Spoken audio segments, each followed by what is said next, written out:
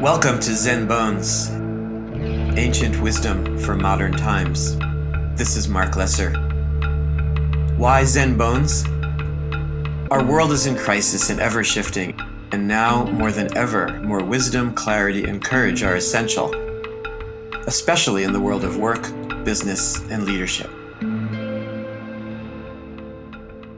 In today's episode, we do a short guided meditation on the topic of finding more spaciousness as a way of being less busy and more open, curious, engaged, and spacious. I then do a short talk on this topic of spaciousness, of finding the one who is not busy. And I outline this as a practice from setting an intention to practicing, to holding yourself accountable, and ongoing learning. And today's Zen Puzzler is a story about spaciousness. It's a story called Finding the One Who Is Not Busy. I hope you enjoy this episode.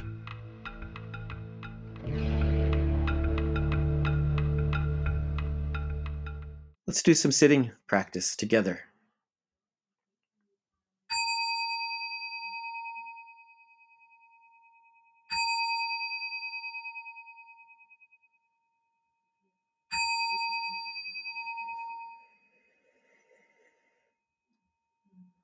So pausing, stopping, and just the transition from whatever you were doing to stopping, bringing attention to being here, noticing the body, making conscious choices about how to be, whether you're sitting or walking or driving, bringing attention to how you are in your body right now, making conscious choices about how you are placing your hands, your feet, opening the chest and shoulders, and allowing the body to be a sense of at rest and spaciousness, even if you are moving. Mindfulness practice and awareness practice doesn't always mean to slow down or to stop. But right now, we're practicing, if we can, practicing slowing down, practicing pausing, and cultivating a sense of curiosity, warm-hearted curiosity, and a sense as well of spaciousness. I think this is a underutilized, undervalued practice, noticing the space around you, the space in between you and objects, and also cultivating a open and spacious way of being. So much of our stress and anxiety is usually the opposite of spacious. We usually think of it as a sense of a lack of space or tightness. And so this practice of cultivating a quality, a mindset of openness and spaciousness is really useful and important to be able to cultivate it here when there's no pressure at all here, just breathing, being, noticing, but practicing now so that we can bring this same quality into the challenges of our lives and work and relationships, conversations.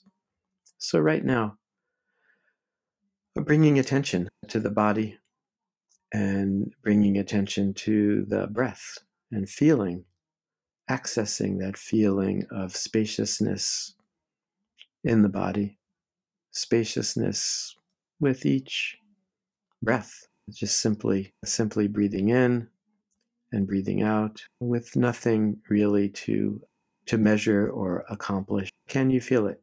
Can you feel that sense of openness, spaciousness right now? Yeah, this sense, this practice of that our minds include everything, right? Nothing can trouble us right now. You yourself make the waves in the mind. If we leave the mind just as it is, it will become more settled, more calm. This is call it spaciousness, or we can call it big mind, practice of big mind, where everything is included, is the essence of mind. This is the experience of whether we call it spaciousness or sacredness or, yeah, so waves come and go, but our minds are open like clear water. Whether it's waves or whether it's water, this is spacious. This is a big mind. And keeping it simple, simply breathing in, breathing out. Here, nothing to accomplish.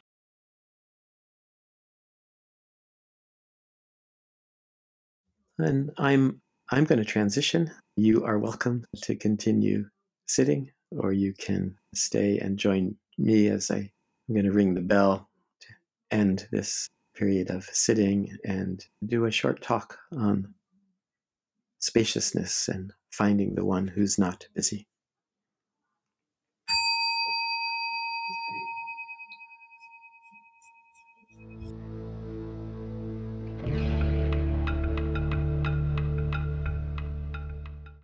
So the practice of spaciousness within a busy day, or finding the one who's not busy, is a really important, simple, useful, lifetime practice again and again.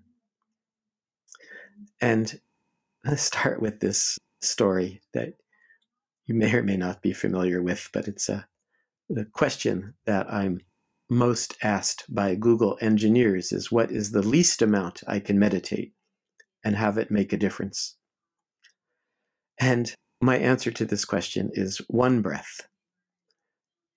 Experiment with being aware and appreciating one breath each day and see how this influences your work and your life. So this is very practicing with a sense of spaciousness by being aware of the breath.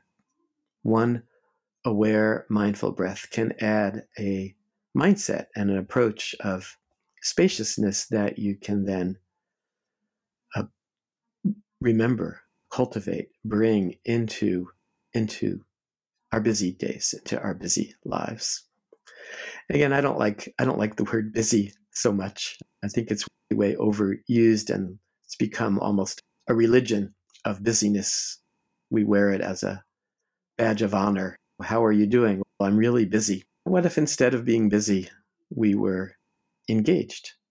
We were even spacious. Oh, how are you? Oh, I'm feeling really spacious today. I'm getting a lot done. I'm being really effective. I'm having great conversations. My writing is going well. Yeah, it doesn't have to be busy. It's a very different sense, right? It's so common, right? It's almost the default mode in our culture, right? The busier, the better. And it can be challenging to stop, to relax, to take time for yourself, to take some well-being time or family time. Often I've noticed that transitions can be challenging, especially if we are using a lot of our energy and activity, and then we try to transition to be with our families or children or our partners, or even just some time to relax. So I think it's important to have the ability to make these transitions. And the more we are aware of our energy, the more we can practice with spaciousness and being aware of our energy right in the middle of our engaged days. The transition can be much simpler and easier. It's not such a great big leap. So again, there's another reason why I think it's so important, this practice of spaciousness is it's not only stepping outside of activity, but it's shifting our approach, shifting the way that we work with our minds and bodies. It's a core part of a mindfulness practice, being able to bring and cultivate a sense of spaciousness right in the midst of activity. I love watching great athletes, right? Like a great quarterback who is relaxed and spacious, even as they are about to get clobbered by the opposing team. It's essential that they stay spacious, focused, and make decisions about throwing the ball, not throwing the ball, handing off the ball. And again, I think this is true of whether it's tennis players or basketball players or even golfers, right? Spaciousness, spaciousness. So one way to think about spaciousness as a practice is to begin with the intention, right? To have the intention of bringing and cultivating spaciousness into our daily lives. Yeah, so it begins with the aspiration, right? How can I find a sense of greater ease in the midst of my work, in the midst of shifting from one activity to another, in the middle of having difficult conversations or driving or being in meetings? So it may seem impossible, but it's about setting the intention, even if it feels hard. I was just with my 3-year-old grandson recently, Missoula, Montana, and we were walking together, and it was really cold. It was like 0 degrees, or even maybe a few degrees below zero. And I was concerned about him. And I said, "Are you warm enough?" And he looked at me and said, "I'm not afraid of the cold." And I loved that attitude. And I think it's that same attitude about cultivating a sense of spaciousness right in the midst of challenging, busy days. So I sometimes think, I'm not afraid of being busy. I'm not afraid of being really engaged and working hard. So I think it starts with the courage and intention to practice. But then I think in order to be able to be successful, competent at this practice of spaciousness, we need to have some practices. And I think it starts with a daily meditation practice, practicing spaciousness where we can step outside of the activity of our day, right? Great quarterbacks, great athletes, they spend a lot of time practicing, right? It's not easy to stay calm and spacious right in the middle of when there's a tremendous amount activity and people coming at you. So you can start by this experiment that I mentioned earlier about Google engineers. Start maybe by taking one conscious breath a day. But even better is to spend 5 minutes, 10 minutes, 20 minutes, a half hour, whatever works for you, though. It's really more about consistency. There is something about practicing spaciousness outside of the game of work and life makes it much, much more possible to bring that sense of spaciousness into our activity, right? So one is setting the intention, having practices, and then it's also, I think, accountability, being able to check in. How's it going? How's it going? How did I do in my practice of meditation today? How did I do in spaciousness? Were there some moments when I was feeling spacious?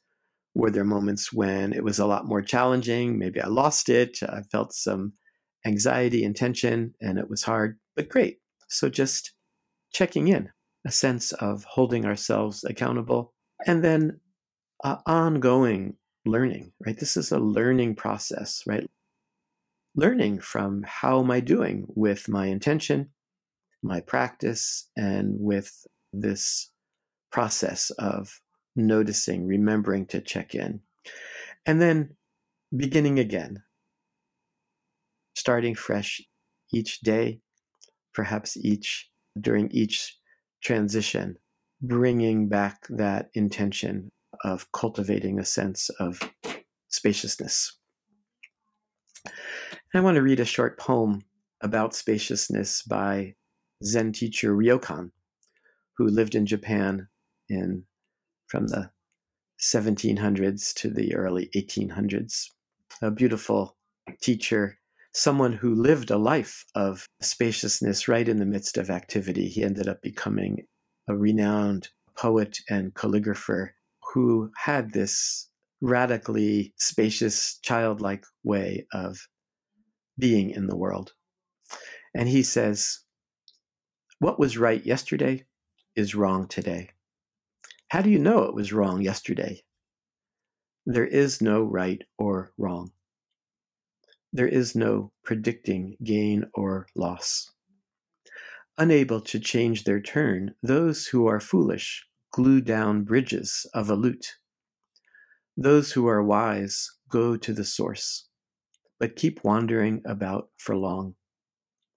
Only when you are neither wise nor foolish can you be called one who has attained the way. Those who are wise go to the source." Here, I think he's saying wisdom is about finding our source of spaciousness, heartfeltness, only when you are neither wise nor foolish. So going beyond our usual judgments about good and bad, yes and no, right and wrong, right? Attaining the way. I think this attaining the way is the way of living a life where each moment has some kernel of spaciousness, some sense of a human spiritual practice. This particular translation of this poem is by Kaz Tanahashi, my good friend, from a book called Sky Above Great Wind. It's a book about Ryokan's poetry.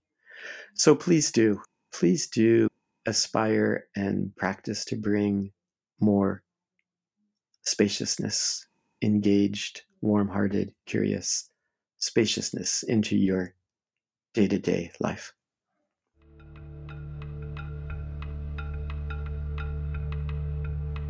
Welcome to the Zen Bones Puzzler, where I will regularly be presenting a story or a Zen koan or a poem, something to contemplate, to think about, a story that has purpose.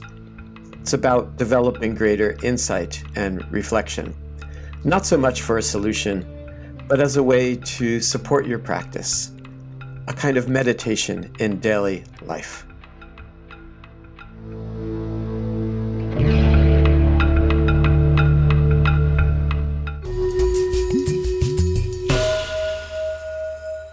So today's Zen puzzler is a story about spaciousness. And this is a story about two Zen teachers that lived in the 7th century China. And this is actually a traditional Zen koan. Some of these Zen puzzlers come from collections of Zen koans, often from the 5th, 6th, and 7th century. And sometimes I've been playing with more modern ones. This one is an ancient koan, but it is so relevant and I think important in today's world. And it's two teachers who live in a monastic setting, and one teacher is sweeping some stone steps inside the temple with a wooden broom. And another teacher comes up to him and looks at him and says, "Too busy." And essentially he's saying, right, why are you sweeping when you should be meditating or undertaking some kind of contemplative practice?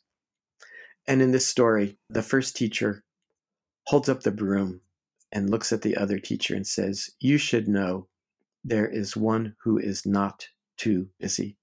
You should know there is one who is not too busy."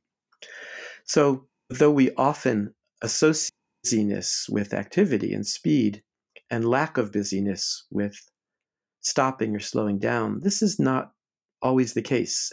And this is an important practice of being able to find our own spaciousness, our own centeredness, our own real connection with ourselves right in the midst of activity, right? Whether we're sweeping or working or writing, in a meeting, in a call, whatever our activity is, this particular Zen story, this Zen koan, Zen puzzler, is inspiration and opening the gate to finding the one who is not too busy, right? Not being busy does not mean stopping, not even slowing down, stepping out of we can find spaciousness without having to stop, without having to step out of our activity.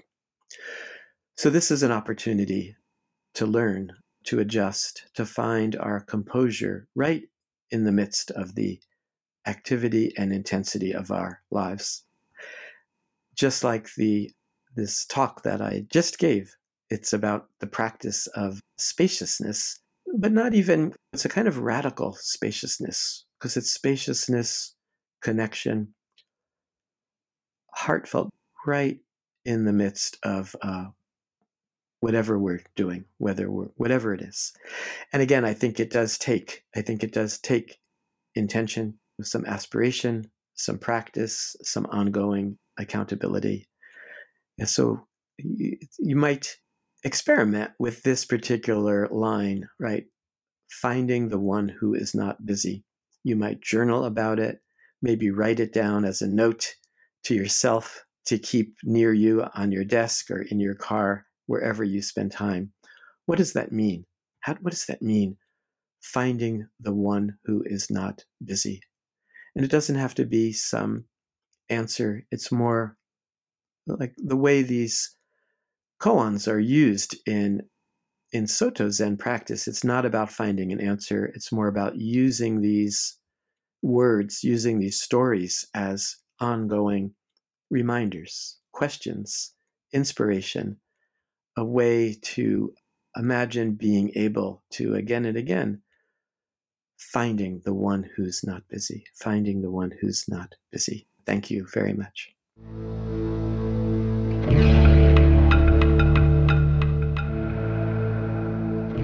Listen in each week for interviews, teachings, and guided meditations. You'll receive supportive tools for creating more meaningful work and mindfulness practices to develop yourself, to influence your organization, and to help change the world. Thank you for listening.